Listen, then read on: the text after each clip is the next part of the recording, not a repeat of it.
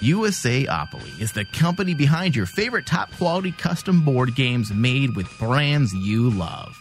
They're your source for authentic hot pop culture board games and puzzles. They also create award-winning tabletop experiences that will keep your game nights fully entertained with laughter and shareable memories. For more details, go to usaopoly.com. That's usaopoly.com. Holodeck 3 program is reinstated. Open sesame! Commander Klingon vessel. We are energizing transporter beam. Now.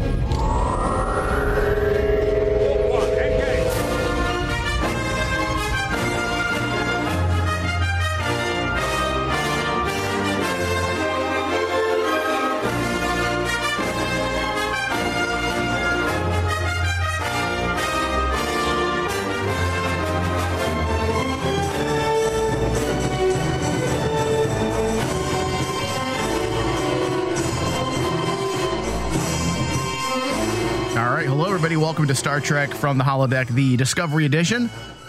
Got a lot to talk about today, David. A lot to talk about. Talk about a cliffhanger. That was one heck of a way to end it for the mid-season. So today we're going to be breaking down Star Trek Discovery Season 1, Episode 8, titled Into the Forest I Go, directed by Chris Byrne and written by Bo Yeon Kim and Erica Lee Holt. Synopsis is, bypassing Starfleet's orders, Lorca uses the USS Discovery's crew's ultimate asset, the ship itself, in an effort to end the war with the Klingons once and for all. But is it once and for all? Is it really once and for all? We shall see. They definitely bookended. They definitely gave us some closure to finalize or finish off the first chapter of Star Trek Discovery before heading off to the mid-season break, but I feel like the war is far from over. Far from over. What are your thoughts on that? I'm in agreement too. It's far from over. I'm interested to see where they're going because you're right. They bookend the first couple episodes. These first eight or nine episodes. It felt like a complete season almost. It felt like a complete season because like.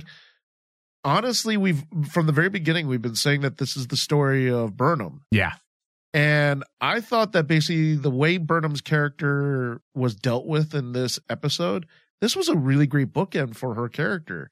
I mean, the question for me is like, where do you take Burnham from here? Well, where do you not take her? Where can't you take her, Dave? I mean, there's plenty to explore. She's far from being closed out. Did they give her some closure? Absolutely. But I mean, these types of things don't just get washed away by one tidy little ending. So this week's episode, as we have alluded to, was definitely the mid-season fall finale. And yes, it was intense, exploring, possibly through some misdirection, sexual assault, psychological effects of PTSD, all these elements that dress this sci-fi exploration epic in a bit of reality. It's all worked so well. The writers have dotted all their I's, crossed their T's. They did everything they needed to do to make sure that this show feels good and feels legit. Not only does it feel like Star Trek, but it also feels like something new, as we keep discussing, which you have to do that when you're dealing with modern audiences and you wish or hope to have longevity to your series. You can't just appeal to the Star Trek elitists like ourselves. You have to also appeal to the modern contemporary palette, which is very different from the last Star Trek TV show we got, which was the early 2000s. And even that time period arguably was the point in time where a lot of TV viewing habits started to change. Taste started to change. So the things that even worked during Enterprise, or they thought worked for Enterprise, didn't work. That's why we got a show that got canceled, because they were trying too hard to hold on to the old feeling and the old style of writing, and it didn't quite work the way they had hoped. Whereas with Discovery, they are taking the best of everything, a little bit over here, a little bit over here, and then putting it all together and saying, this is our series. This is how it's going to work. This is how it's going to survive. So bringing all these elements, as I was saying, via fringe science and real human issues, it's what's making this show fantastic. I want to touch on that a little bit more the reality aspect. I feel that that's always been a part of Star Trek, dealing with real problems, real issues. And this is something that we're not seeing them try to do something different for Discovery. They're borrowing the things that worked from Star Trek, the realistic nature of people's problems and what makes the human psyche tick, what makes it not tick, what hurts us, what helps us. And this is what Discovery is doing as well. The cliffhanger works well, Dave, as well with what we've seen Star Trek writers do in the past, and it felt fitting. I know Star Trek TNG started doing those cliffhangers. They were the first one to do a cliffhanger back 27 years ago now. I'd say we had our first Star Trek cliffhanger when Picard was captured by the Borg.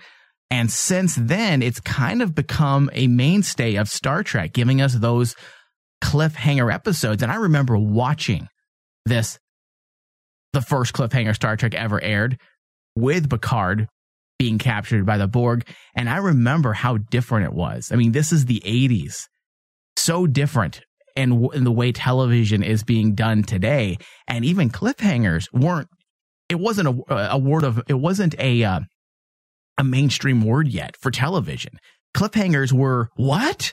Yeah. We've heard it to be continues, but a cliffhanger like this for an entire effing season. I remember, in fact, I still have it in my storage, my Star Trek nerd storage. I have the TV guide that went into an entire expose on the genius of the Star Trek cliffhanger.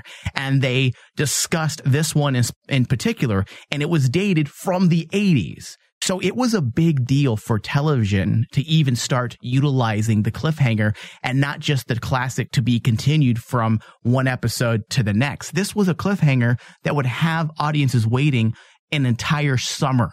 Yeah, and I remember during that time, there was so much. That was when like Star Trek's fan base started to really grow, because then you started actually seeing fans like start coming out of the woodwork saying, "Oh, what's going to happen? What's going to happen? Right? Is Riker going to be the captain of the Enterprise from here on out? Yeah. Is Picard dead? And Shelby. And I wait, is that her name? Shelby, the blonde? Oh yeah, that's right, Shelby. But like, I used to remember that basically during that time when we had to wait a full summer till TNG restarted. Yeah. That everyone thought William Riker was going to be the captain of the Enterprise from here on out. Yeah, it was cool. It's a nice little writing gimmick that I felt worked back then, and I feel like it still works for today's audiences. And I am very happy that the writers of Discovery took that page from the TNG days and said, "Hey, you know what? Let's keep it consistent. We're only going to be away for 8 weeks roughly. We'll be back. Let's leave everybody with a cliffhanger." But at the same time, despite all that, Dave, but despite the fact that yes, we got a cliffhanger, there was still a bit of a wrap up and a resolve for our Discovery crew. Yes. The ship of the dead destroyed. Burnham at peace by retrieving Georgiou's badge. Closure. The Emerald was rescued. Closure. But with these moments of resolve, we feel the beginnings of the next chapter. There is a definitive feeling that the audience received. That was a definitive feeling, I should say, that the audience received. We've all got that feeling of, okay, but what's next? In fact, that's the very first question you posed at the top of this show. What's next? You might have phrased it differently with Burnham, but it's more than just Burnham. What is next for the entire crew of Star Trek Discovery? Where do we go now? And I'm not saying that because there's where do we go now? They didn't write themselves into a corner, but I think a lot of us felt like the Klingon issue would be the main issue for the bulk of the season. And will it continue on into the second half of the season? Most likely. Yes. However, the main emotional part of that story, dealing with Burnham and Georgiou and wanting that sense of redemption for Burnham's character and retrieving the badge, that was the closure that I didn't think we were going to get until the end of the first season. So, as I said, there is that definitive feeling of turning the page and moving into the second chapter. And that's a win. When the audience can feel the narrative structure, I think the writers can rest easy knowing they're doing their job. If you can feel the act structure, then that means the writers are doing the right cues. They're actually hitting those highs that they're supposed to hit to signal the audience when they can breathe or when they can relax or what to expect next.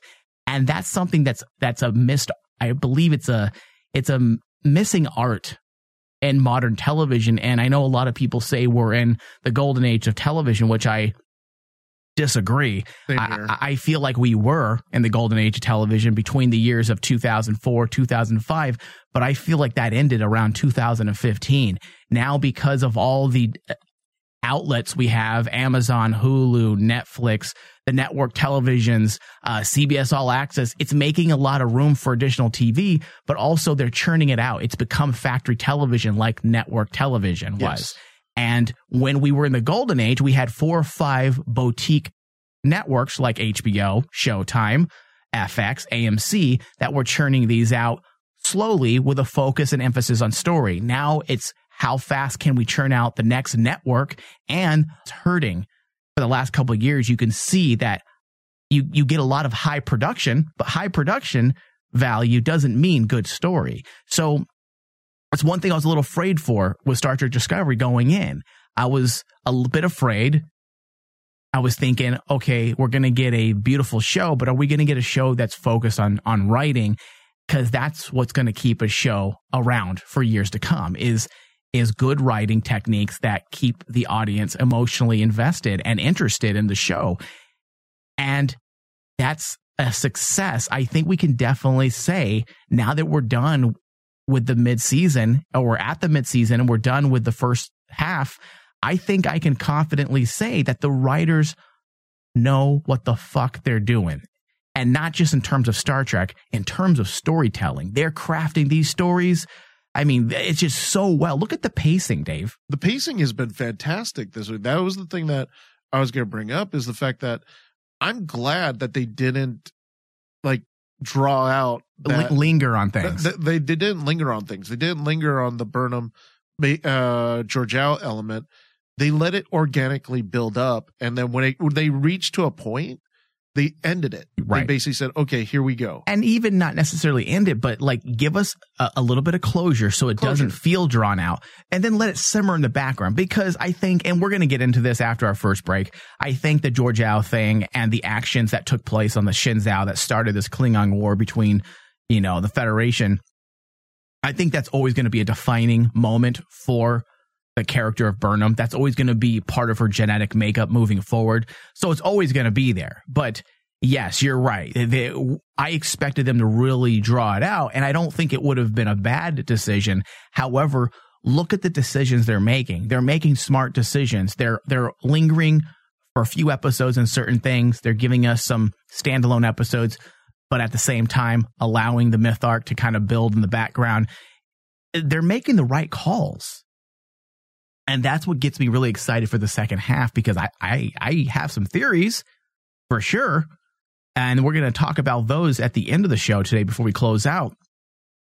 But it definitely gets me excited for what we could see next season. And forget the next season, not the next season, I mean the mid-season, but forget the mid-season, but even in future seasons, if we covered this much ground in this amount of time, and it felt right, and the pacing was good, the sky's the limit for what we can possibly cover in upcoming seasons. Absolutely. And basically, the thing I really did enjoy about this past episode, when it wrapped up everything, it not only did it wrap up stuff, but it also opened up more lingering questions that allow us to actually continue to another story arc.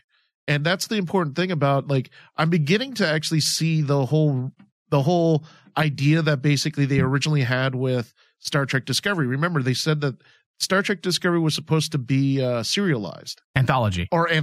Yeah. Sorry. But it was supposed to be an anthology. And I'm actually seeing that flow as an anthology. That's a great point. That's a great point. You have this, literally this flow of a story arc. Then it ends, but then you have a beginning of a new story arc. There's so many questions that I had at the end of this episode. Where does Lorca? How does Lorca fit into this? Lorca's going to get in trouble. Yeah, he did a great thing, but he did disobey Starfleet. Yeah. You know what? You bring up a great point with the anthology aspect. I forgot about that already, but you're right. And maybe that's why the pacing is so effing tight, because of the fact that, quite simply, this was supposed to be a one and done season, and then they're going to move on to a different ship, different crew, different time period, different scenarios. So that makes a lot of sense. So now my question is like, okay, if the anthology, the first mid-season, it was Burnham's story, right? What if everyone's like saying, oh, everyone thought that they're just going to jump to a different crew? No. What happens if they jump to a different character? Now the next season's going to focus on, say, someone like Ash. Maybe it focuses on Ash. Maybe it focuses solely on Lorca. Could be.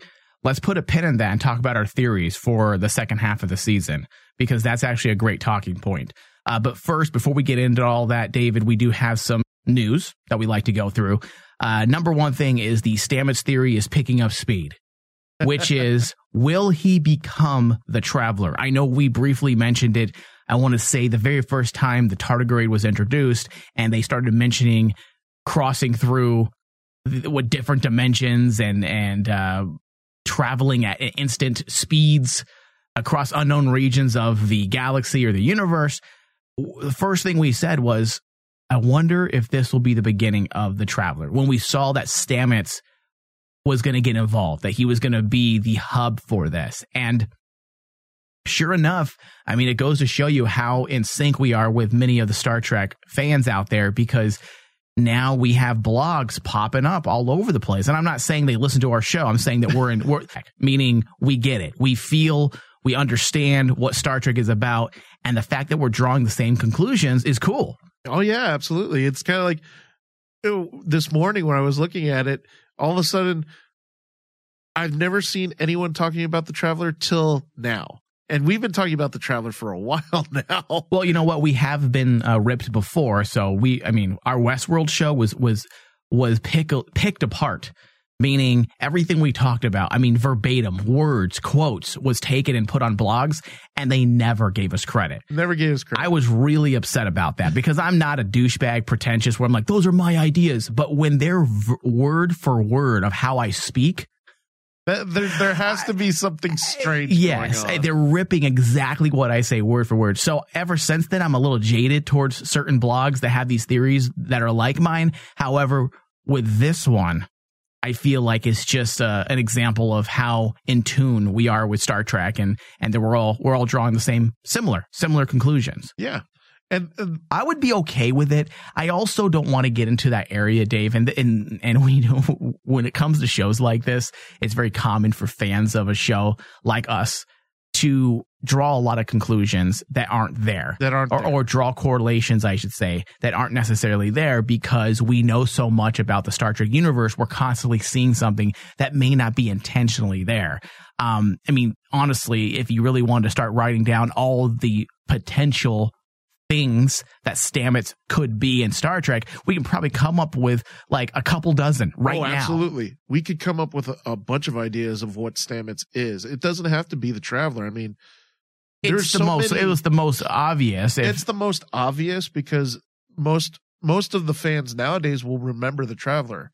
But like, you can search back through history and there's so many, I guess godlike beings and Star Trek's littered with those types of characters. They've never explained that they could explain through Stamets. Yeah, I agree.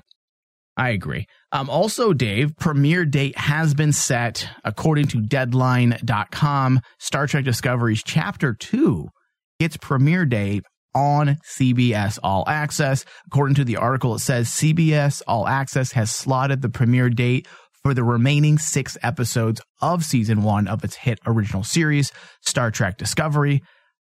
Chapter 2 returns Sunday, January 7th, and it begins with episode 10, Despite Yourself. I like the fact that basically they refer to it as Chapter 2. It really does force that anthology aspect that we were discussing about, that basically you have Chapter 1, it's Burnham's story. Chapter 2, it's another separate story. So I'm I'm liking how this is working out. I can't recall any other TV series that has actually done it like this and done it this tight, where it's basically it fits perfectly. Continuity or the pacing is actually very well done. It's not too fast. It's not too slow. It's the right pace. Sometimes once you start moving those hips, the motion just kind of takes over itself and the pacing is right. There's no overthrust. You're not trying too hard. It just feels good. It feels good. Yes. And then it's abruptly over with an intense sensation of blood rushing. Why is that funny? I don't understand. Why is that? I'm being serious. All right. What else do we have for news, Dave? All right. So makeup experts reveal process behind recreating Klingons on the Star Trek Discovery. There's a few takeaways. This is an article that's been going around for a couple weeks now, and I've been meaning to get to it. And I keep forgetting due to other discussions we get into. But it's worthy of discussion. There's a few things worthy of note here. And Klingons is the focus. According to the article, Klingons have been around since Star Trek, of course, launched in 1996. But on the new series Star Trek Discovery on CBS All Access, they've gotten a new look. Makeup experts Glenn Henrik and Neville Page talked to CBS about reimagining Klingons and how they got their inspiration. Now, the takeaway's coming up right here, Dave. It allows them to navigate their vessel, explained Page, when it comes to the helmet. Page said the user can only see through helmed via special Klingon HUD technology. Sejal, when asked if the Klingon aesthetic was inspired by Asian art, Henrik and Page said it was, but also explained that in the chronology, of the Star Trek universe, it's difficult to say who inspired whom.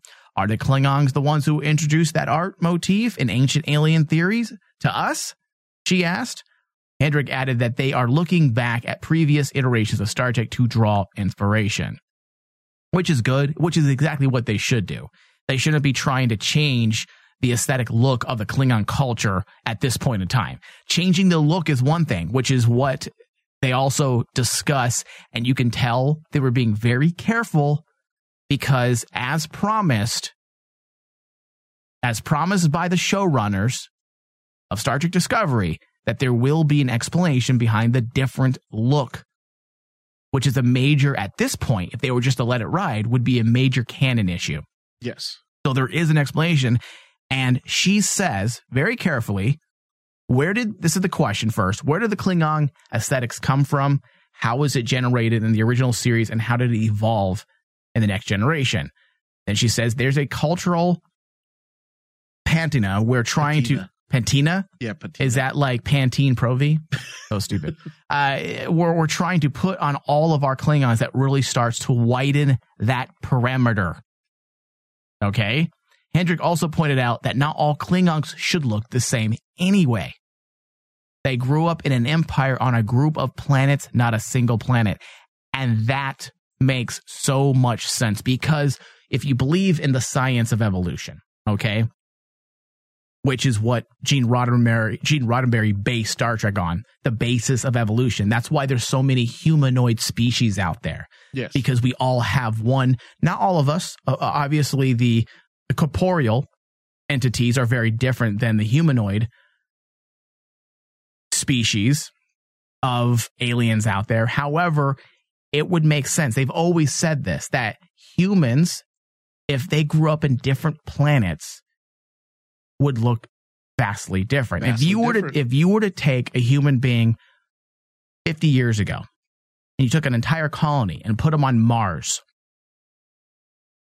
50 years later, they would be giving birth to kids that looked very different than our kids. Yeah, because of the difference in gravity. It could be the difference in gravity, the atmosphere. Everything. The whole entire living conditions are vastly different than what the human body is used to on Earth. So for them to explain it, if they explain things like this, it would make sense on multiple levels. Not only would it make sense for Star Trek canon, but also it would make sense in terms of science and evolution, which is what Star Trek has always been built on, is actual science. So that would be a great way to not destroy canon and to kind of bring everything together to where it makes sense and feels cohesive within the Star Trek universe and with everything that we've seen before. Plus, you got to throw in the fact that basically the Klingons, since the very beginning, they've been the whole point about the Klingon political storyline that's going on is that there is multiple houses.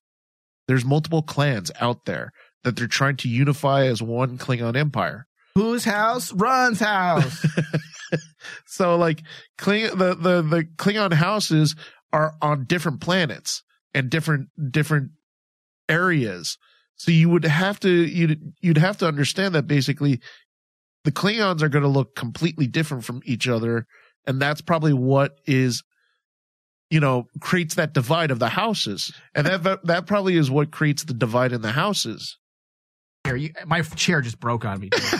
All right, I was wondering what you were doing. Yeah, let me fix my chair. We're going to go to a very quick break. We'll be right back.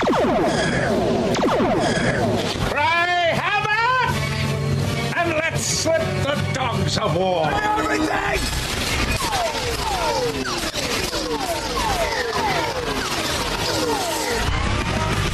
The Rain Man Show. The Rain Man Show. Yeah. The new Apple updates. There's an update, right? Yeah. They're just silly. I mean, when I think updates, I think, hey, let's have a stronger platform, a better system. I just spitball. Better performance. Give me some more. Give me some more ideas that you think would come with an update. Batteries consumption is reduced. Okay. Resolution maybe on the screen. I don't need to update that. Better content, video quality content. Yes. Actual bokeh effects. He's such a douche. God damn it. He's such an English. He's an autistic douche. I'm gonna name things that nobody knows. It was a spectrometer of the atmospheric pressure. It was a linchpin for the promo for the iPhone 7. They're turning into a stupid version of Facebook. I don't need a giant emoji from my mother when I'm asking her if she's coming to town this weekend. Big fucking smiley I don't face. need it. What teenager is running the Apple board meetings?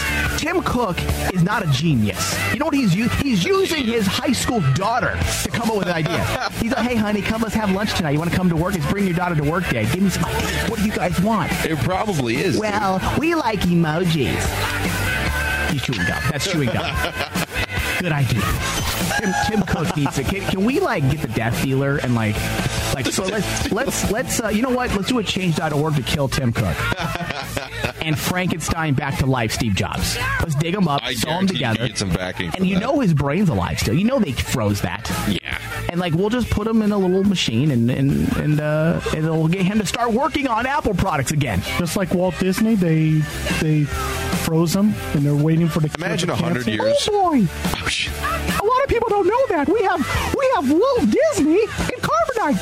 That was the ultimate deal we made with George Lucas. And there's Han Solo. We got the copyright details on how to make carbonite. They're going to Darth Vader him. We can rebuild him. Yes, that's great.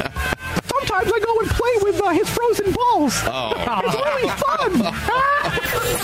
For more Rain Man, visit RainManShow.com.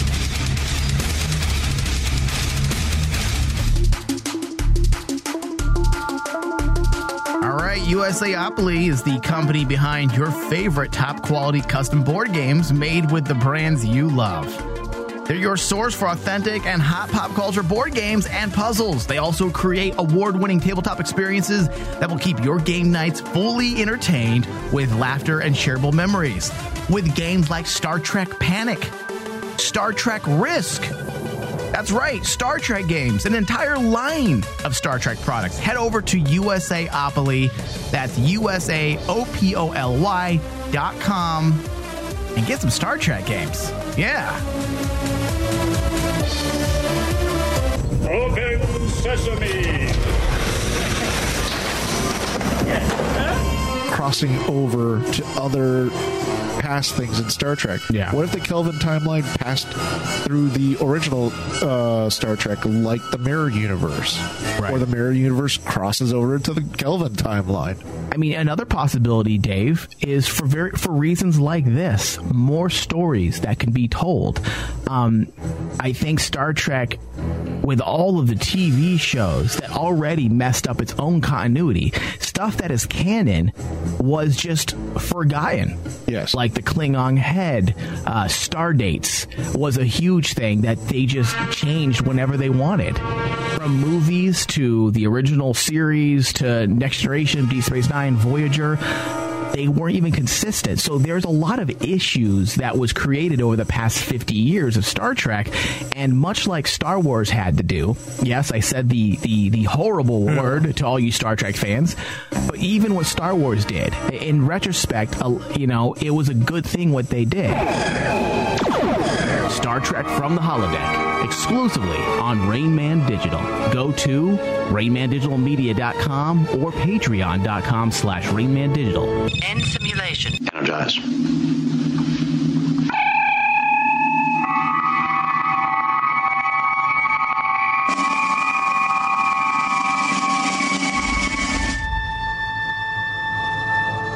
All right, so today we're going to be breaking down Star Trek Discovery, Season 1, Episode 9. And to the Force I Go. But before we get into that, I just want to let everybody know, if you ever miss any part of this broadcast, past or present, please head over to iTunes or Stitcher and just search Star Trek from the Holodeck. Add us to your favorites. Give us a thumbs up. Like us. Love us. Give us reviews as well. It helps. Every little bit helps. It is a very logical thing to do. Yeah, absolutely. Don't defy my orders. I will not take it lightly like the Vulcan Admiral did. You'll stick me in a torpedo bay? I will send you to the brig with Laurel so she can have her way with you. That doesn't seem like a bad thing. You know what? Am I the only one not turned off by that? Like, if I was Ash, I'd be like, what are you crying about, dude? Man up. Got a hot, crazy Klingon broad after you? Why not? Why not?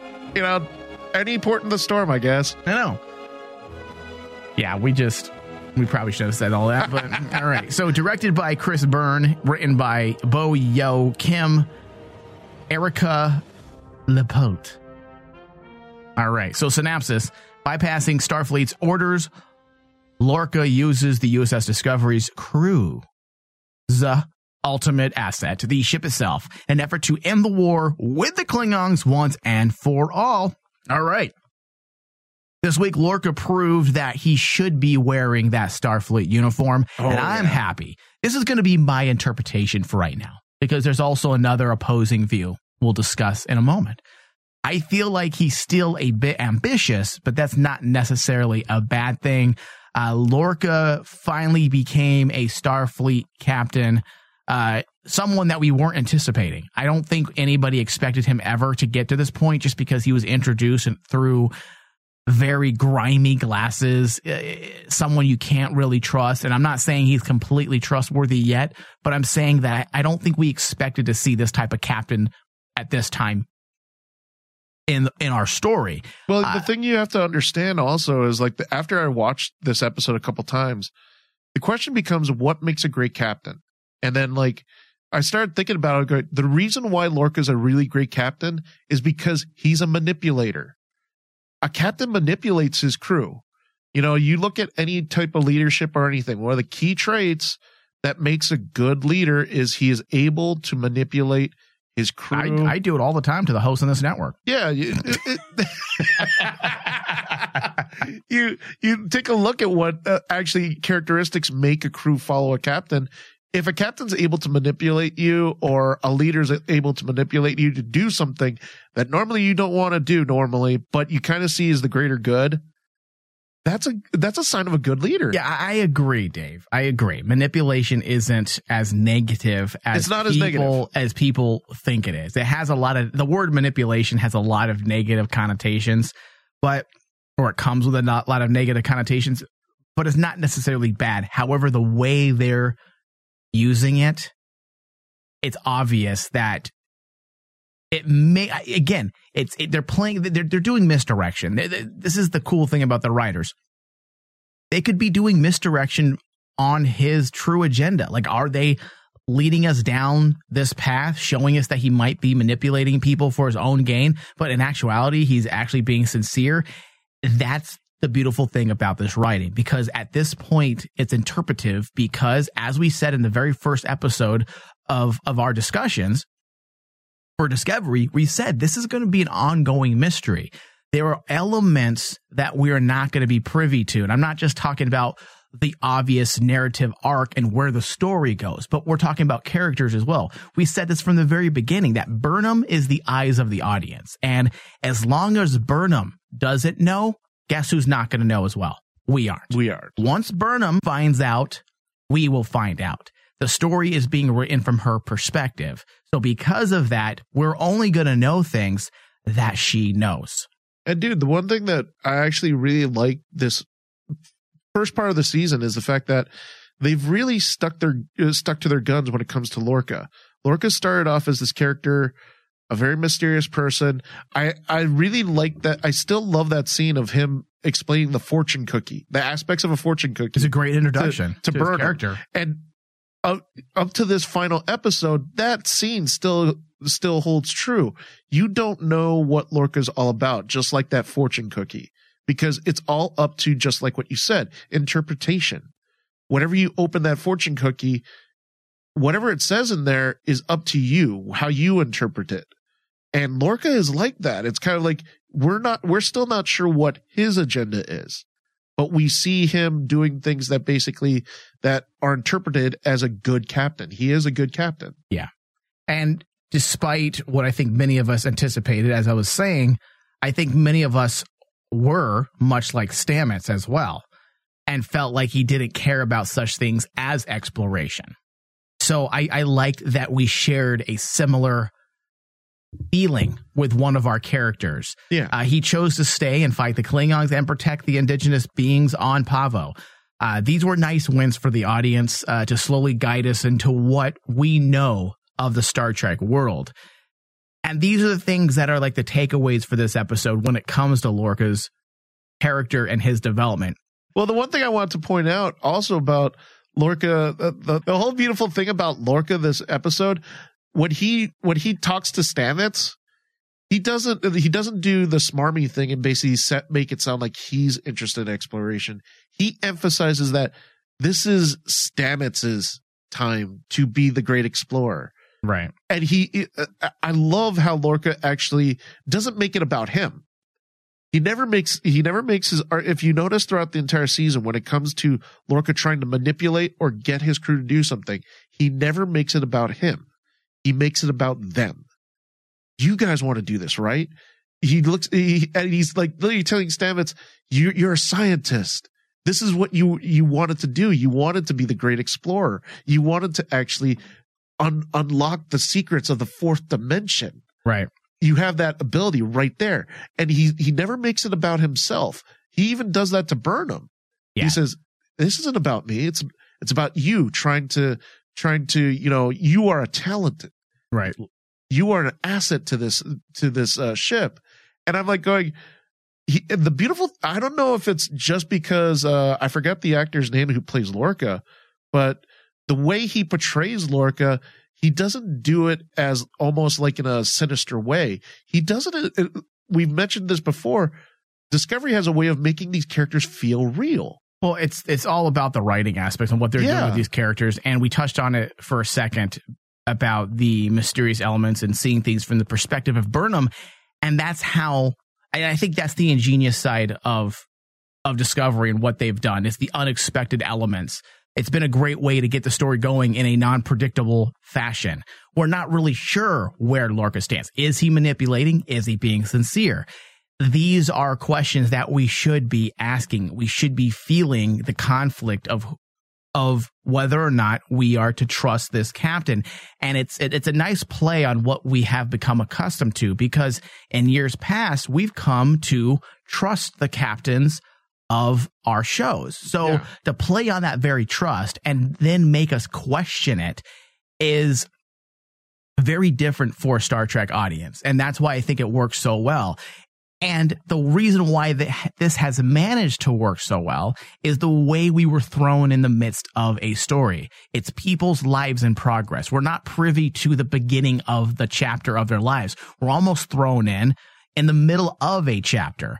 We were always the first to arrive. If you look at shows from the past, we were always the first to arrive. There was a definitive beginning in previous Treks. yes, the original series, we understand Pike was the first captain and there's history with Spock, but we always get the sense, same thing with Next Generation, same thing with Deep Space Nine. We feel like this is the beginning of a new life for them. Yes. You get the idea that from the encounter at Farpoint, they're picking up the first officer, the crew's getting to know each other, we're getting to know them.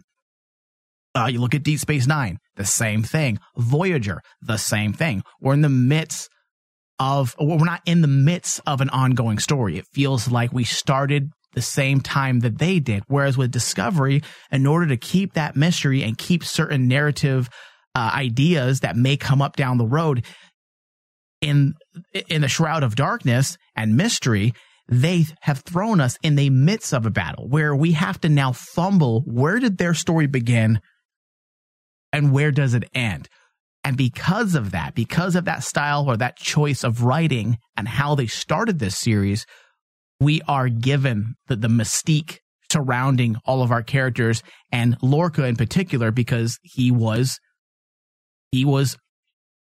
placed purposely in that position to play on the audience, to test Burnham, to give Burnham a second chance. But is his second chance going to lead to his own immoral actions? Did someone who gave her a second chance, is he actually a piece of shit? Is this really the second chance she wants when she's trying to gain redemption? So all of this works together. There is so many conflicting thoughts and potential story narratives all intermingling, and you're left as an audience with real possibilities. Yeah. Nobody knows where their life's going to go. And that's the problem with so much TV today, Dave, is that we have become so accustomed to stories and we expect things. We already see it coming from a mile away. And with a show like Discovery, we're not quite sure what's around the bend with our characters. We might have an idea what may happen with the story, but our actual characters and how they're going to react and interact with each other is something that we aren't quite able to put our finger on. And that's why the story is so engrossing. And that right there is the most important point for me, why Discovery for me has been fantastic. It's not predictable. And just like what you said is like, when we're dropped into a story from the very beginning, we can start predicting ourselves as the audience what's going to happen.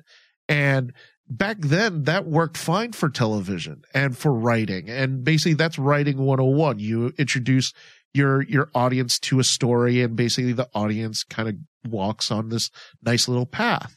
Nowadays, you're right. I mean, like, shows nowadays become so predictable, it makes the audience jaded. And that's how I feel, is like whenever I watch some shows nowadays that basically are on, even on Netflix or even on other programs, it's just too predictable. It's like I can automatically say, oh, that's that character right there, he's the villain.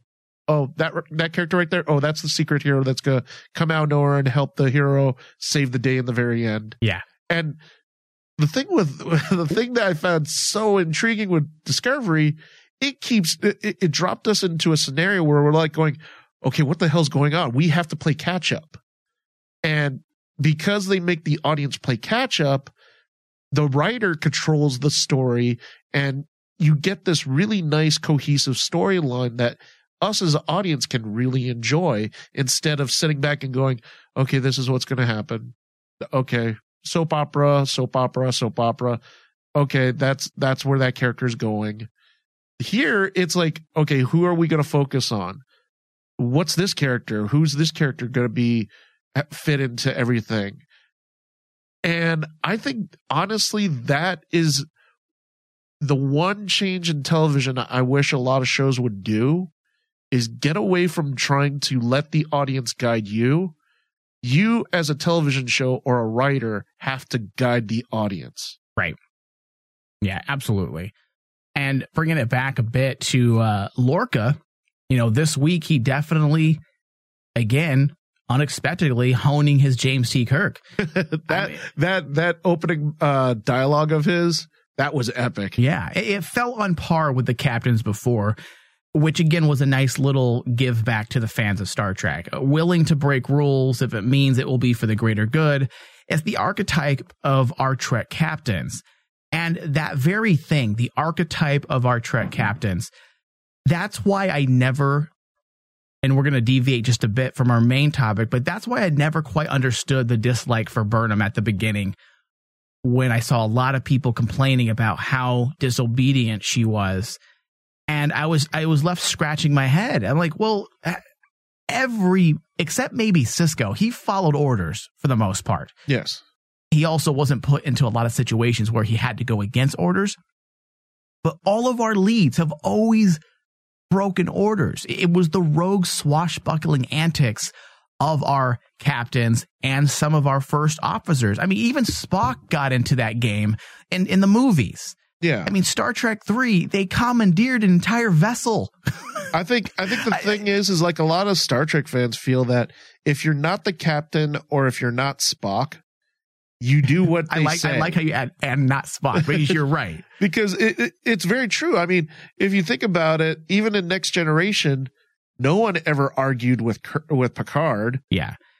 And the closest thing was actually in the movie when Worf said, if you weren't the man that I know you are, I'd kill you where you stand. Yeah.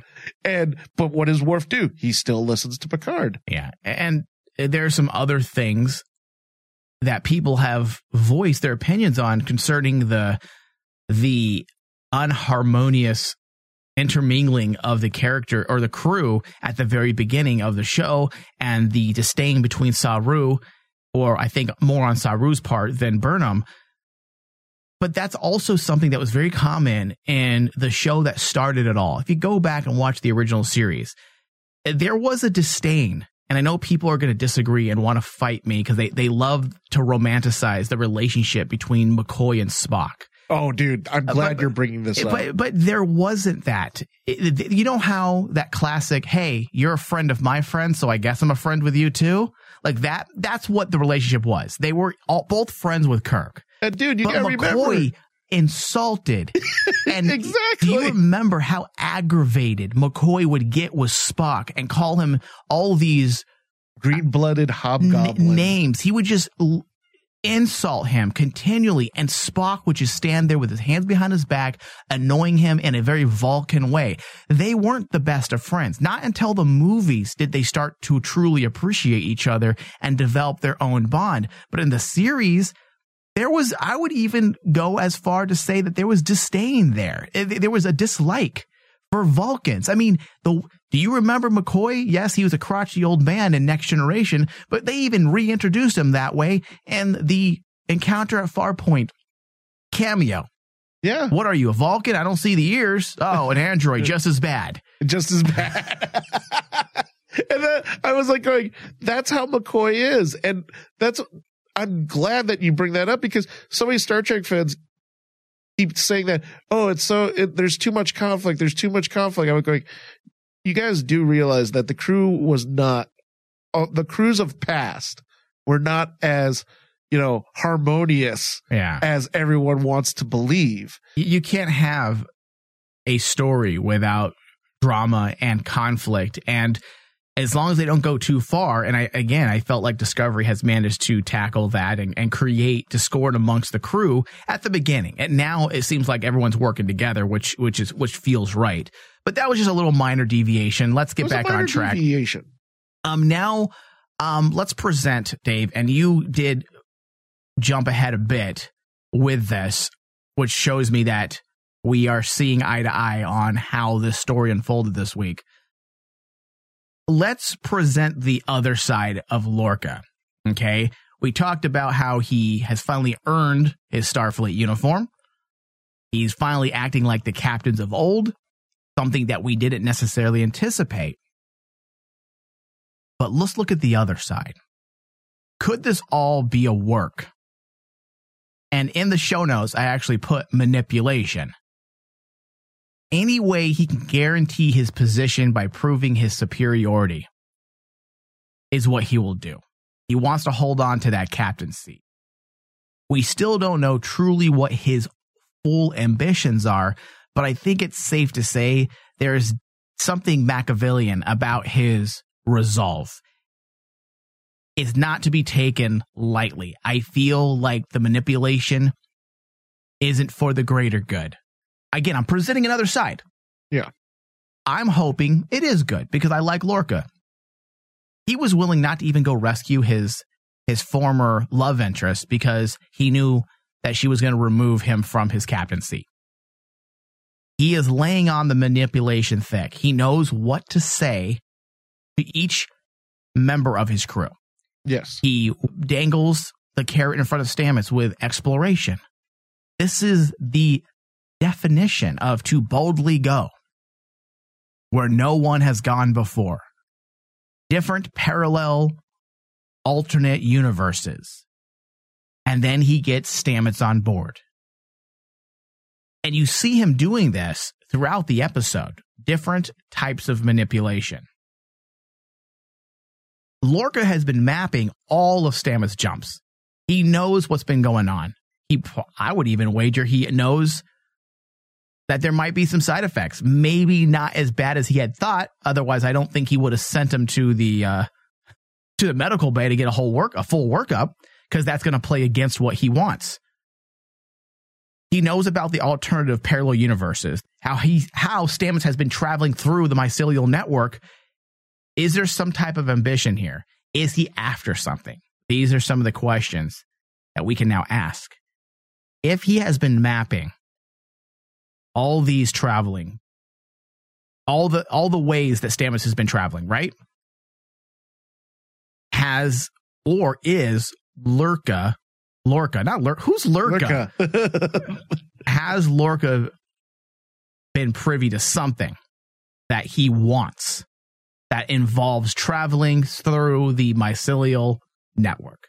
And you bring up a very good point, because it's now getting to the point that I honestly think Lorca's whole drive, okay, is a spore drive. The whole stupid. The whole drive, this whole mid-season, is Lorca saying he wants to end the war. He wants to defeat the Klingons. This episode left me thinking there has to be a bigger end game for Lorca. Yeah. Because I'm sorry. Okay, it's one way to actually be driven, like, say, Picard and the Borg, right? Picard is driven by the Borg because he wants revenge. And we see that throughout Picard's life. Lorca, I'm like going, okay, yeah, you sacrificed your crew and your original ship because you didn't want the Klingons to take them, or you didn't want to be defeated. For me, at this point, he is so driven to make sure we use the spore drive. I'm like going, you just using the spore drive doesn't mean you win the war. It means you just travel faster. Yeah, there's something behind that. I feel like he is in the know of something. He's in the know of something. I'm not sure how much, but I have a feeling that he's... You got to figure that basically he's in the know of something too, because we've also been introduced to the fact that Lorca has been studying alien species that are unknown to everybody else. Yeah, and let's not forget something that we've all forgotten, okay, already.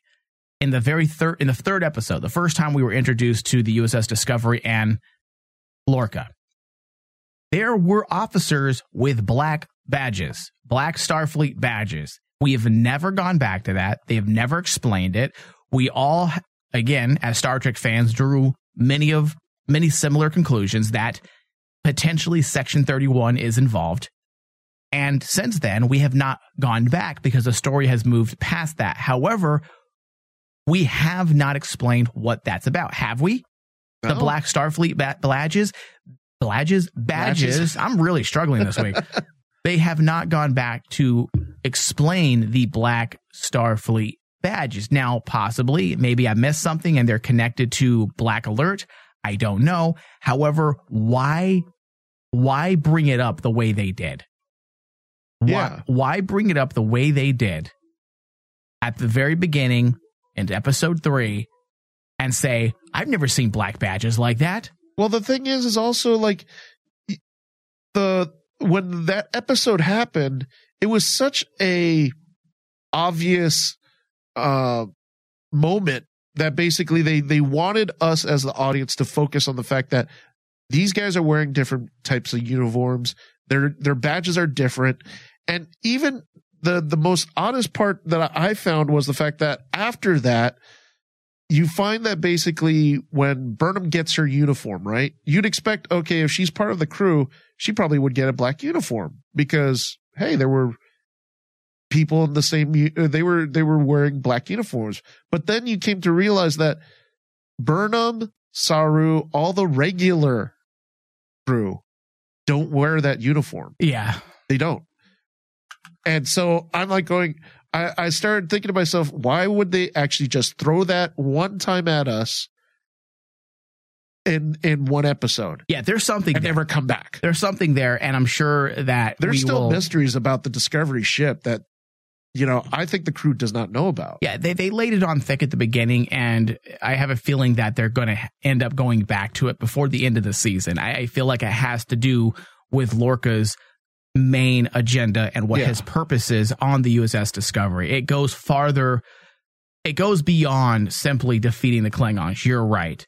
Now, moving forward in this discussion, Dave, I want to discuss the differences, or I want to discuss first the parallel alternate universes that was brought up, which was definitely a great fan moment for Star Trek fans. Has just been opened. I would agree. You have to be very careful with these types of things. Most TV shows can never do it right. And this is nothing new to Star Trek. We have had mirror universe episodes in almost every Star Trek series, correct? Yes. Enterprise, the original series, Deep Space Nine. So 3 out of 5, 3 out of 6 now. We shall see if Discovery ends up doing the same thing. But is this going to be the mirror universe episode we expect? Basically the Terran Empire. Is it going to be the Terran Empire? The alternate mirror universe, the true mirror universe, by definition, what it means in the Star Trek wiki. Is it going to be that universe where the Terran Empire runs everything? And they're a military prejudice organization that tries to conquer everybody. Very Genghis Khan. Roman. They're Roman. Yeah, very Romanesque. I think that's the question that we have. They're not going to bring this up without actually doing something about it. Why bring up alternate universes? Why bring up parallel universes? Unless they are going to take the audience down that rabbit hole. Now, that being said, we have theories that we're going to discuss at the end of the show. So now's not the time for theories. Yes. But I do want to discuss the differences. Will this be the moment where they actually explain the Kelvin timeline and the Prime timeline, or will this be a simple episode delving into the mirror universe? Now, scientifically speaking, there are very big differences between alternate parallel universes, which is what was mentioned in this last episode, and a split timeline, which is what was described in the Star Trek reboot of 2009. Yes. Scientifically speaking. Now, when you go to Star Trek Wiki and Star Trek Canon, they describe them as one and the same. So are we going by what the Star Trek Wiki says? Because we know that the writers aren't following that. Yeah, they're not following that. They're not guided by the Star Trek Wiki. The Star Trek Wiki is guided by what we see.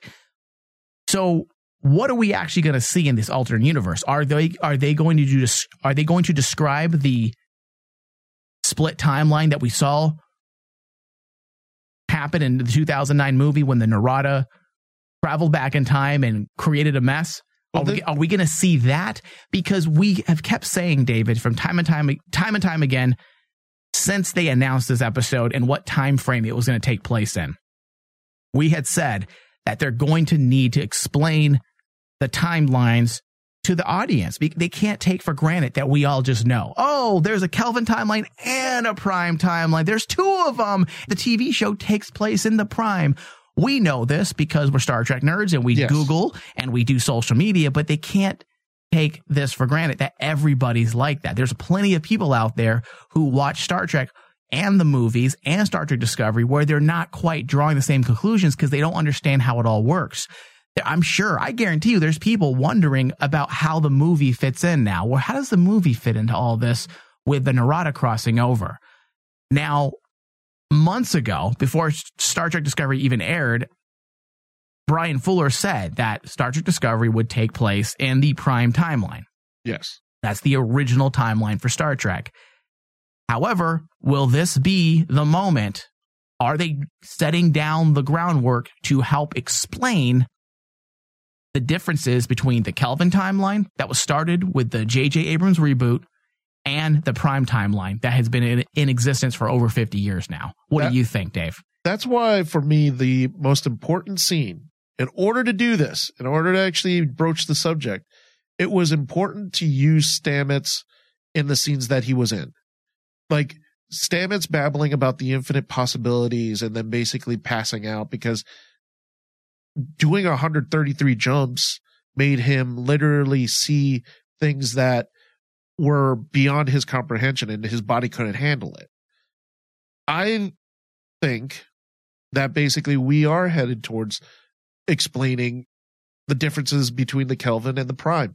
In fact, I honestly think they're going to be opening this up to multiple things. Yeah, they could do. Yeah, because you got to remember that basically they established the mirror universe, and they wanted to establish the Kelvin universe. Well, why can't we have multiple universes then? You know, multiple possibilities. As Stamets said, the I forgot the exact phrase he said, but basically summed up, it's the infinite possibilities he saw that could happen, and the universes that it creates basically almost creates like if you're familiar with a old sci-fi TV show, Sliders. Sliders created like an entire concept that basically every little moment changes what we do. So basically there's multiple parallel universes out there because Mike decides to not eat scrambled eggs in the morning. Well, that changes the entire day. Right. And basically, I think that that's what they're going to try to explain. But what you described is the definition of a split timeline. A decision that you make or something that happens alters the course of destiny. And creates a split timeline. That's different. Yeah. But then, according to Star Trek canon so far, they're describing it as one of the same. So I'm wondering if they're going, because you got to remember, Dave, they chose specific words. In the 2009 Star Trek, they chose a very specific word when they explained it. They did not say it created an alternate reality. They said a split in the timeline. That's what they said. And when you're dealing with a show like Star Trek that deals with parallel alternate realities various times throughout its history, would not J.J. Abrams choose to use that word to explain if that's what they truly meant? Yeah. So that's why there needs to be some explanation as to, first off, which is what? Is the Kelvin timeline simply an alternate parallel universe now? And then once they define that, we can then figure out and theorize what's going to happen next. We're going to get to that, though. We're going to theorize. Now's not the time, because we can probably talk about that for another 20 minutes or so. Just because of that ending by itself, you can kind of guess where they're at. Yeah. Can we? Did you go back and review? Technically, yes, I did. Okay, hold off. We're going to get to it. Yeah. Burnham and Ash beam over to the Klingon ship of the dead, a ship where they both will have to face their past and problems and have to come face to face with these problems. So, Ash theories come to a head. Misdirection, or was his mind wiped so he can be a true sleeper agent? What is happening? Is this misdirection? Is this really simply a sexual PTSD? What is happening with Ash? Now, the device that Burnham and Ash placed on their body, might be one of the clues. Again, either misdirection or a clue as to how Ash can get away with being a Klingon. Now, the theory, for new listeners, Ash is actually Vok. That's why he's disappeared. Yes. That's why L'Rell in this episode said, "Oh, it's you." I will not allow them to hurt you. I will allow. That was the important thing for me. Now, again, that could be misdirection. Maybe let's say she actually did develop feelings for Ash. It wouldn't make a lot of sense for Vok unless they have put Vok someplace else and it would later be revealed who he is. However, look at these little things they're doing. Okay. The device, David, that allowed Burnham and Ash to beam aboard the Klingon ship and their life signs read as Klingon. That's a narrative gimmick that would work if they do end up revealing that Ash is actually Vok the Klingon. Yes. They're establishing that they can scramble life readings. Yes. And what they come off as. Human, Klingon, Vulcan, etc., etc., etc. That's a very easy, simple writing gimmick. There's foresight there. And if they do end up revealing that Ash is Vok, the audience will shrug and be like, oh, well, they actually explained 3 episodes ago that they have a device that can scramble the life readings. So, hey, that kind of makes sense for them not to read that he's not human, but a Klingon. Yeah. Okay, the evidence and the breadcrumbs are there to go any direction they wish. And I think that's pretty much as far as we can go with this discussion because they gave us 2 possibilities. He's either in fact struggling with PTSD or he is Vok. He is Vok. And if he is Vok, I know last week we had briefly touched on the fact that possibly he's going to realize that the Federation isn't negative, that they actually have honor, and Cole is his enemy. Cole's dead. Yeah. So where does this leave our theory now?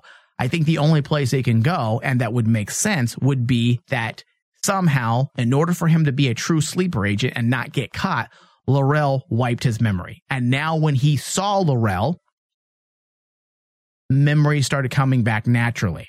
Yes. I mean, because the sex scene they showed in a flashback was not rape. No. That was full-on lovemaking. So is his memories colliding and clashing together? That's the way I saw it. Because, like, here was the thing. Ash basically wakes up as if he's coming out of a nightmare. That ain't no nightmare. That's no nightmare. And I'm like going, why would he have like a dream like that? Yes, we were told that he constantly says that L'Rell tortured him. Right. And Dave, just to hold on one second, just to kind of pick up where you just kind of alluded to. I understand that, and this is a very dark theme for Star Trek to really very be tackling. Muddy waters. Right. I mean, you could have a character struggling with PTSD and struggle with the very idea that he enjoyed it. In fact, there are very sad stories littered throughout the internet you can read where victims of rape feel guilty because during the rape, they actually started to enjoy it. Yes. And now not only were they violated, but now they feel like something's wrong with them because they enjoyed it. So that's a very sad prospect to put Ash in. And it may be a little too dark of a theme for Star Trek to tackle. But dude, this Discovery is proving that they are willing to go into very murky waters. I agree. So it's possible. And that's why I feel like this story can go in various directions. We see the problems he's going through. He told Burnham that he did what he had to do to survive. Otherwise, he would not be here.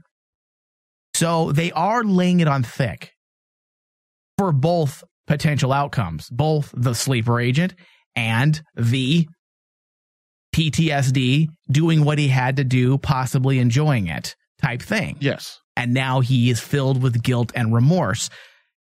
So whatever direction they go, I feel like it's going to work. The sleeper agent feels a bit more predictable, and that's why I'm starting to lean to the line of thinking, that it's not as simple as that. There's going to be something more to it. At least that's how I feel about it. What are your thoughts on that? My problem with it is this is the only part that in Star Trek that I feel is really, for Discovery, is one of the more predictable elements that we're seeing right now. Because the problem that they did Discovery-wise, and it's not much of a problem because it just made us question, okay, where's the story going from here on out? And it propelled the story forward in a more interesting way, was where they left Vok off. Vok was told that basically he had to disappear. He would have to give up everything, and he would have to do something that basically, I guess, was forbidden in Klingon.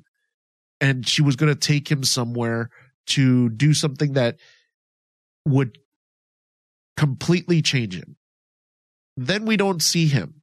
Period. Yeah, we never see him again. I don't buy that Vok left and abandoned L'Rell after all that had transpired. I mean, he is a true believer and a radical. We were, that was established. That's part of his character. Yeah. He believed in not Tuvok. Tuvok is the Vulcan from Voyager. T'Kuvma. He believed in T'Kuvma's purpose, believed that he would be the man that would bring and unite the Klingon Empire together under one house and to keep the Klingons pure from outside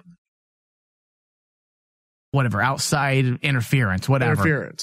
So I don't believe that. I don't believe he would just leave after all that he's been through and how they set him up. I just don't buy that. So that's why I'm leaning that this may in fact be the other. The other? Yeah. Because like the thing I don't is know like what I believed. I'm so confused. You're so confused. I'm so confused. You feel like Ash pretty much. Yeah, pretty much. I'm being mentally, I'm not going to say it. Not in this day and age right now. Currently. Way too early. You're basically mentally confused of like what's going on right now. Yeah. And I agree. I mean, Lorca's manipulating my mind and my thoughts. At first, I was like going, okay, this is obvious. Tyler is the sleeper agent. He's going to turn into Vok.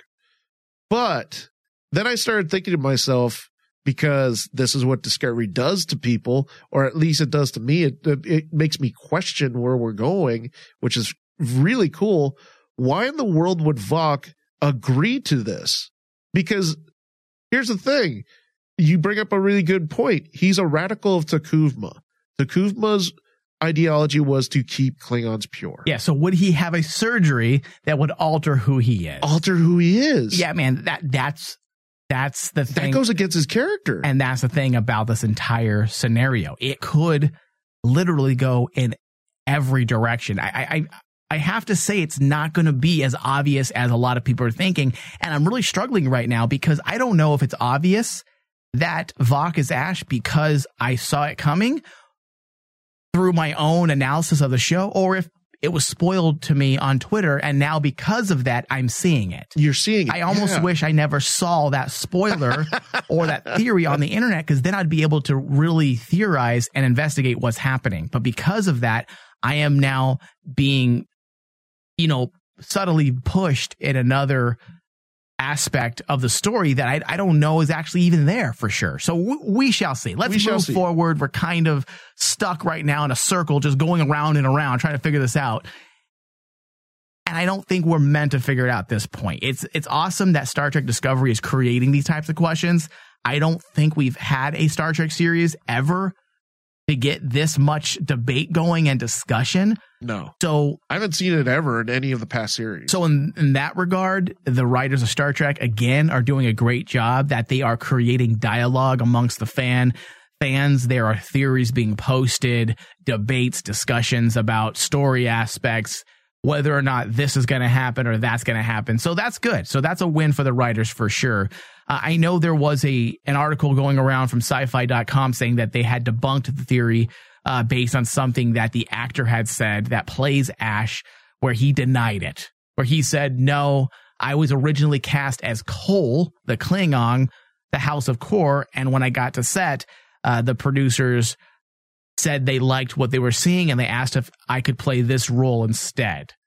So now a lot of people are now pointing to the fact that he has debunked it himself. Personally, you know what? I don't know if I believe that, because actors have denied things various times in order to save the mystery of the story. We shall see. However, Kol of the House Kor has died at the hands of Burnham. I love this scene because there was a sense of wrap up, and that's something we touched on at the beginning of the show, that the emotional distress that Burnham was carrying on her shoulders had some closure.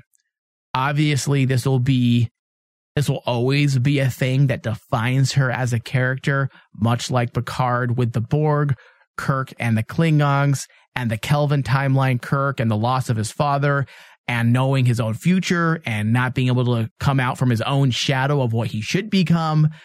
So this is something that has defined many of our protagonists in Star Trek.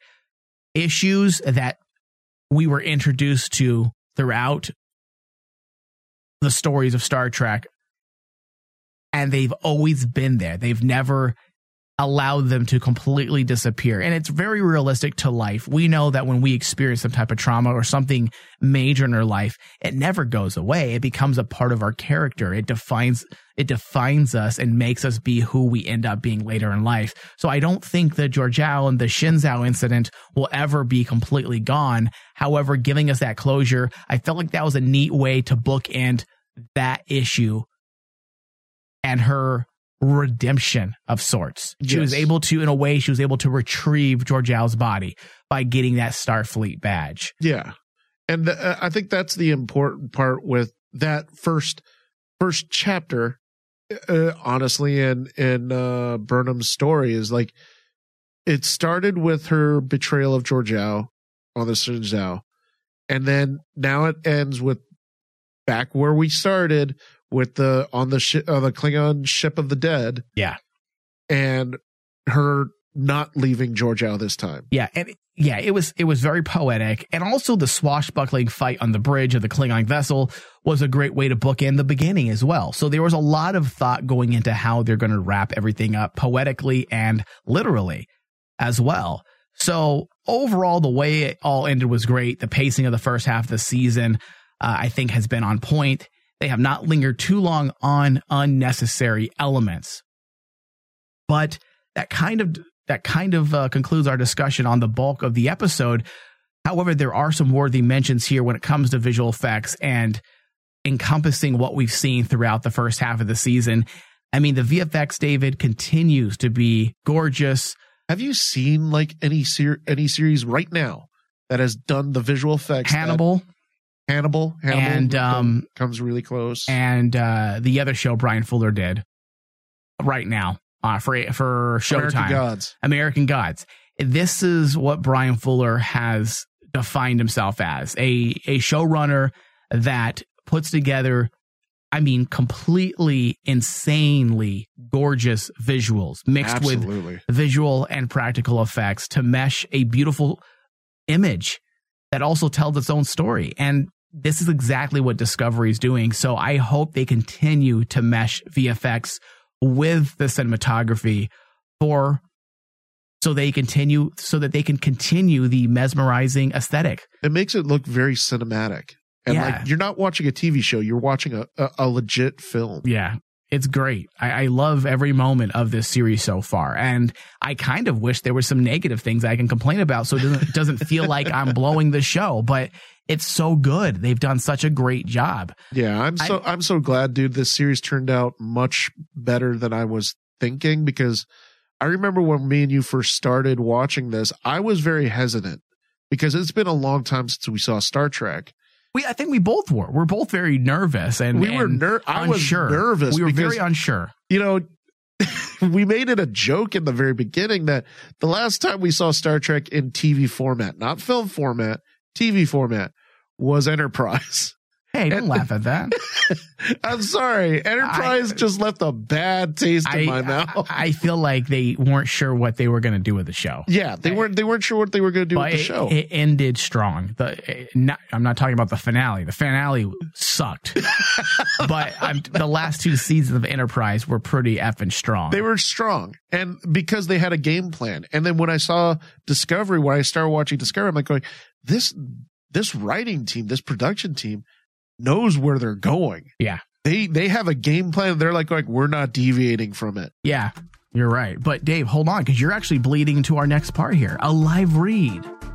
If you want to get more Star Trek from the Holodeck, that's right, more Star Trek from the Holodeck, go to Patreon, patreon.com/RainmanDigital. That's Patreon, patreon.com/RainmanDigital, and pledge. When you pledge $5 or more a month, you gain access to hours of additional Star Trek discussions, ranging from topics on Q, the Mirror Universe. We did an entire series of discussions on the Mirror Universe, also the Borg, and so much more. Every month we're adding more discussions. So while we're on hiatus and you miss our voices and our theories and breakdowns, you can still get it by going to patreon.com/RainmanDigital to pledge. Thank you. All right, David, we need to move into final thoughts on the first half. We kind of already shared our final thoughts, so I'm not going to say any more. Give me, in under 30 seconds, your final thoughts on this episode and mesh it over to the first half of the season as well. This was a really great mid-season finale. One of the strongest mid-season finales I've ever seen for any series that I've watched. I've been watching a lot of like Netflix originals and a lot of high-profile series that kind of by the mid-season they kind of dragged. Discovery has a game plan, and I really do enjoy seeing this type of writing kind of evolve. And I hope that basically the next season continues the trend. Episode-wise, the second half of the season continues it. And I think that this past episode honestly gets an A+. It's a really high A+ from me. Wow, look at you, Dave. This was a really great episode that kept me not just engaged in what was going on, but now engaged on what's going to happen. And that's the important thing for a mid-season finale. You want us to continue on and continue asking those questions. You brought it up. I had the same feeling that I had the day that basically Locutus of Borg shows up and says, "I am Locutus of Borg. Resistance is futile. Cliffhanger ending." That's how I felt with this one. And I think that that's what Discovery needed to do, was get that same fizz that basically TNG and original Star Trek got with their mid-season finales and stuff like that to lead us into another story arc. Yeah. I can't disagree with anything you're saying, Dave. I also give this season a solid A so far up to this point. It's a little, we haven't seen enough to fully gauge how the season will end. However, I am happy with what we've seen so far. I did not have really a whole lot of idea what we would get, honestly. I had thoughts and theories on what we would see based on what Brian Fuller released to the audience, but ultimately I'm much more happier than I thought I would be, especially because Enterprise, despite the last two seasons being pretty damn good, I feel like Enterprise did leave a bad taste in our mouths, not just for Star Trek Enterprise, but Star Trek. In a lot of ways, Star Trek Enterprise could be the culprit for the demise of the Star Trek era between the mid-2000s and now. Poor Archer. There's a lot of factors. I don't want to blame any one person. I feel like, Rick Berman and many of the producers behind that series, they got very comfortable and relaxed, and they felt like, hey, we can slap Star Trek on anything, and our Star Trek fans are going to watch it. And obviously, based on Nemesis and Enterprise, which came out around the same time, they were wrong. They became way too lax. And I'm hoping now that they made some mistakes and the torch has been handed to other producers to take over the series, I feel like we're going in the right direction. And I can't wait to see what's next. The only downfall is I need more cat suits. I need more women walking around like Deanna Troi and 7 of 9. What do you think? You don't want the original Star Trek where it's like those mini skirts? No. I need Deanna Troi outfits, and I need communicator badges so I can be like, hey, Deanna Troi, can I use your communicator? Holodeck. Mine's not working. Let me use yours, please. Let me use yours. I'm not trying to touch your boobs. I'll be very careful. I can't use my hands, I have to use my face. Hold on, watch. Just a little tap. Just see, that's all I'm doing. Nothing to be alarmed by. Just a little tap. Medical attention, please. Okay, one more. I need to be transported to the hospital, please. Hi, Deanna Troi. All right, so theories. This is where we can theorize before we end out the show. Okay. But before we get into those theories, David, for the second half of the season, I want to keep it short because we have to end soon. I'm going to read you a segment taken from Deadline Hollywood, Deadline.com, I should say, where they kind of give you a little synopsis of the second half of the season, and it kind of gives us clues on what we can expect, okay? So in Chapter 2, while in unfamiliar territory, the USS Discovery crew is forced to get creative in their next efforts to survive opposing and unprecedented forces and return home. This kind of sounds like we're going to spend the second half of the season lost or in an area of space that we are not familiar with. Now, do you think this is just a preview for what to expect in the opening episode? Or do you think they're setting the tone with a synopsis of what to expect for the entirety of the remaining, 6 episodes? I think this is what we're going to expect for the remaining 6 episodes. Let me ask Deanna Troy. No, there we go. There we go. But honestly, I think that this is basically the synopsis of what the second chapter is going to be about. They're in a different, let's just say that my theory, and I started thinking about this, and then I started actually kind of putting it all together. My theory is the fact that, and it's a bit far-fetched, but someone backed this up. I think that basically they've jumped into the Kelvin universe. Really? Because. So you think that's where they ended up? When that final jump, that was not a complete jump, you think they went actually into an alternate universe that ends up being the Kelvin timeline? I think it's the Kelvin timeline. Where the 2009 movie and their story resides. Here's why. Okay. They're surrounded by Klingon wreckage. Right. They have no idea why all Are this we Klingon... sure it's Klingon wreckage? Yeah, because the ships around them are all Klingon. Because if you look at all the ships that were around them, they were all like the same designs as the ships of the Klingons in the past couple episodes. Okay. So something happened that basically obliterated a Klingon fleet.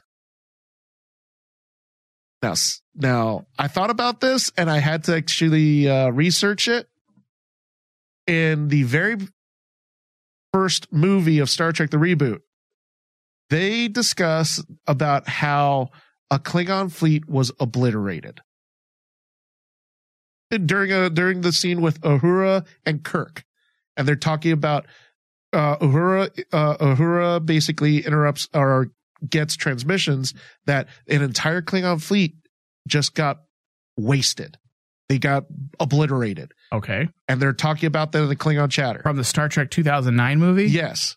Because when they're trying to actually first listen to the Klingon transmissions, that's how they found out about the Narada Nero. Okay, so you think they're in the Kelvin timeline based on that? That could be true. And I think that basically it would actually be kind of cool to tie in the Prime timeline. But how would that work, though? Because the 2009 movie, yes, we're not quite sure where it resides because we know Discovery takes place 10 years before the 5-year mission of the Prime timeline, which the 2009 movie takes place around about the same time. Yeah. I mean, I think give or take 2 or 3 years because we know the 5-year mission doesn't necessarily start until, I believe, Into Darkness.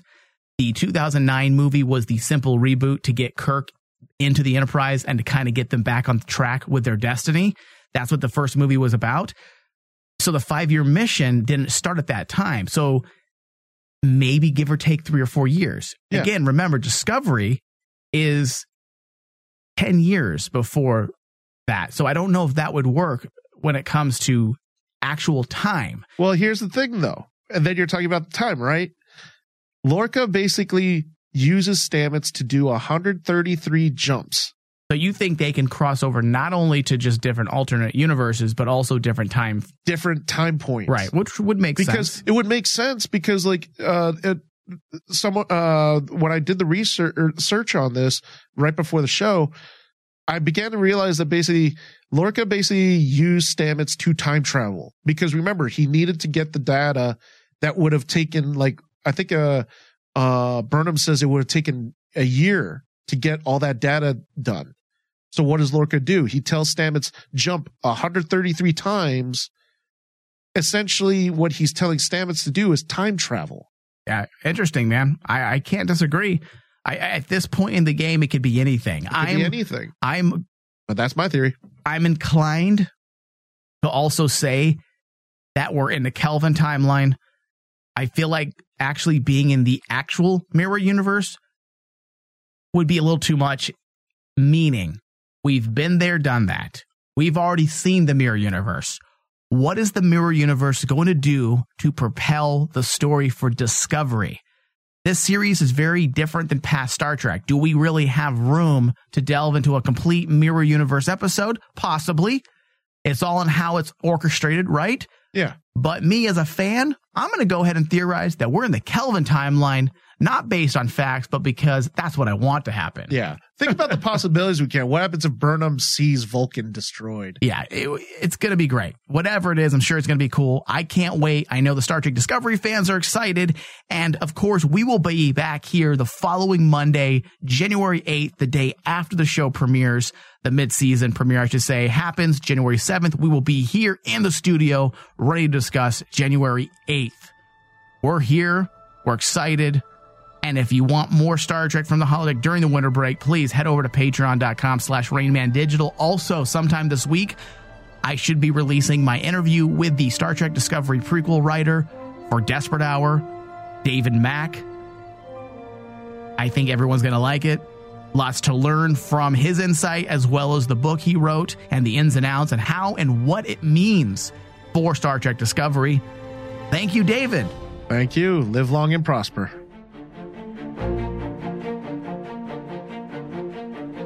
I couldn't help but notice your pain. My pain? It runs deep.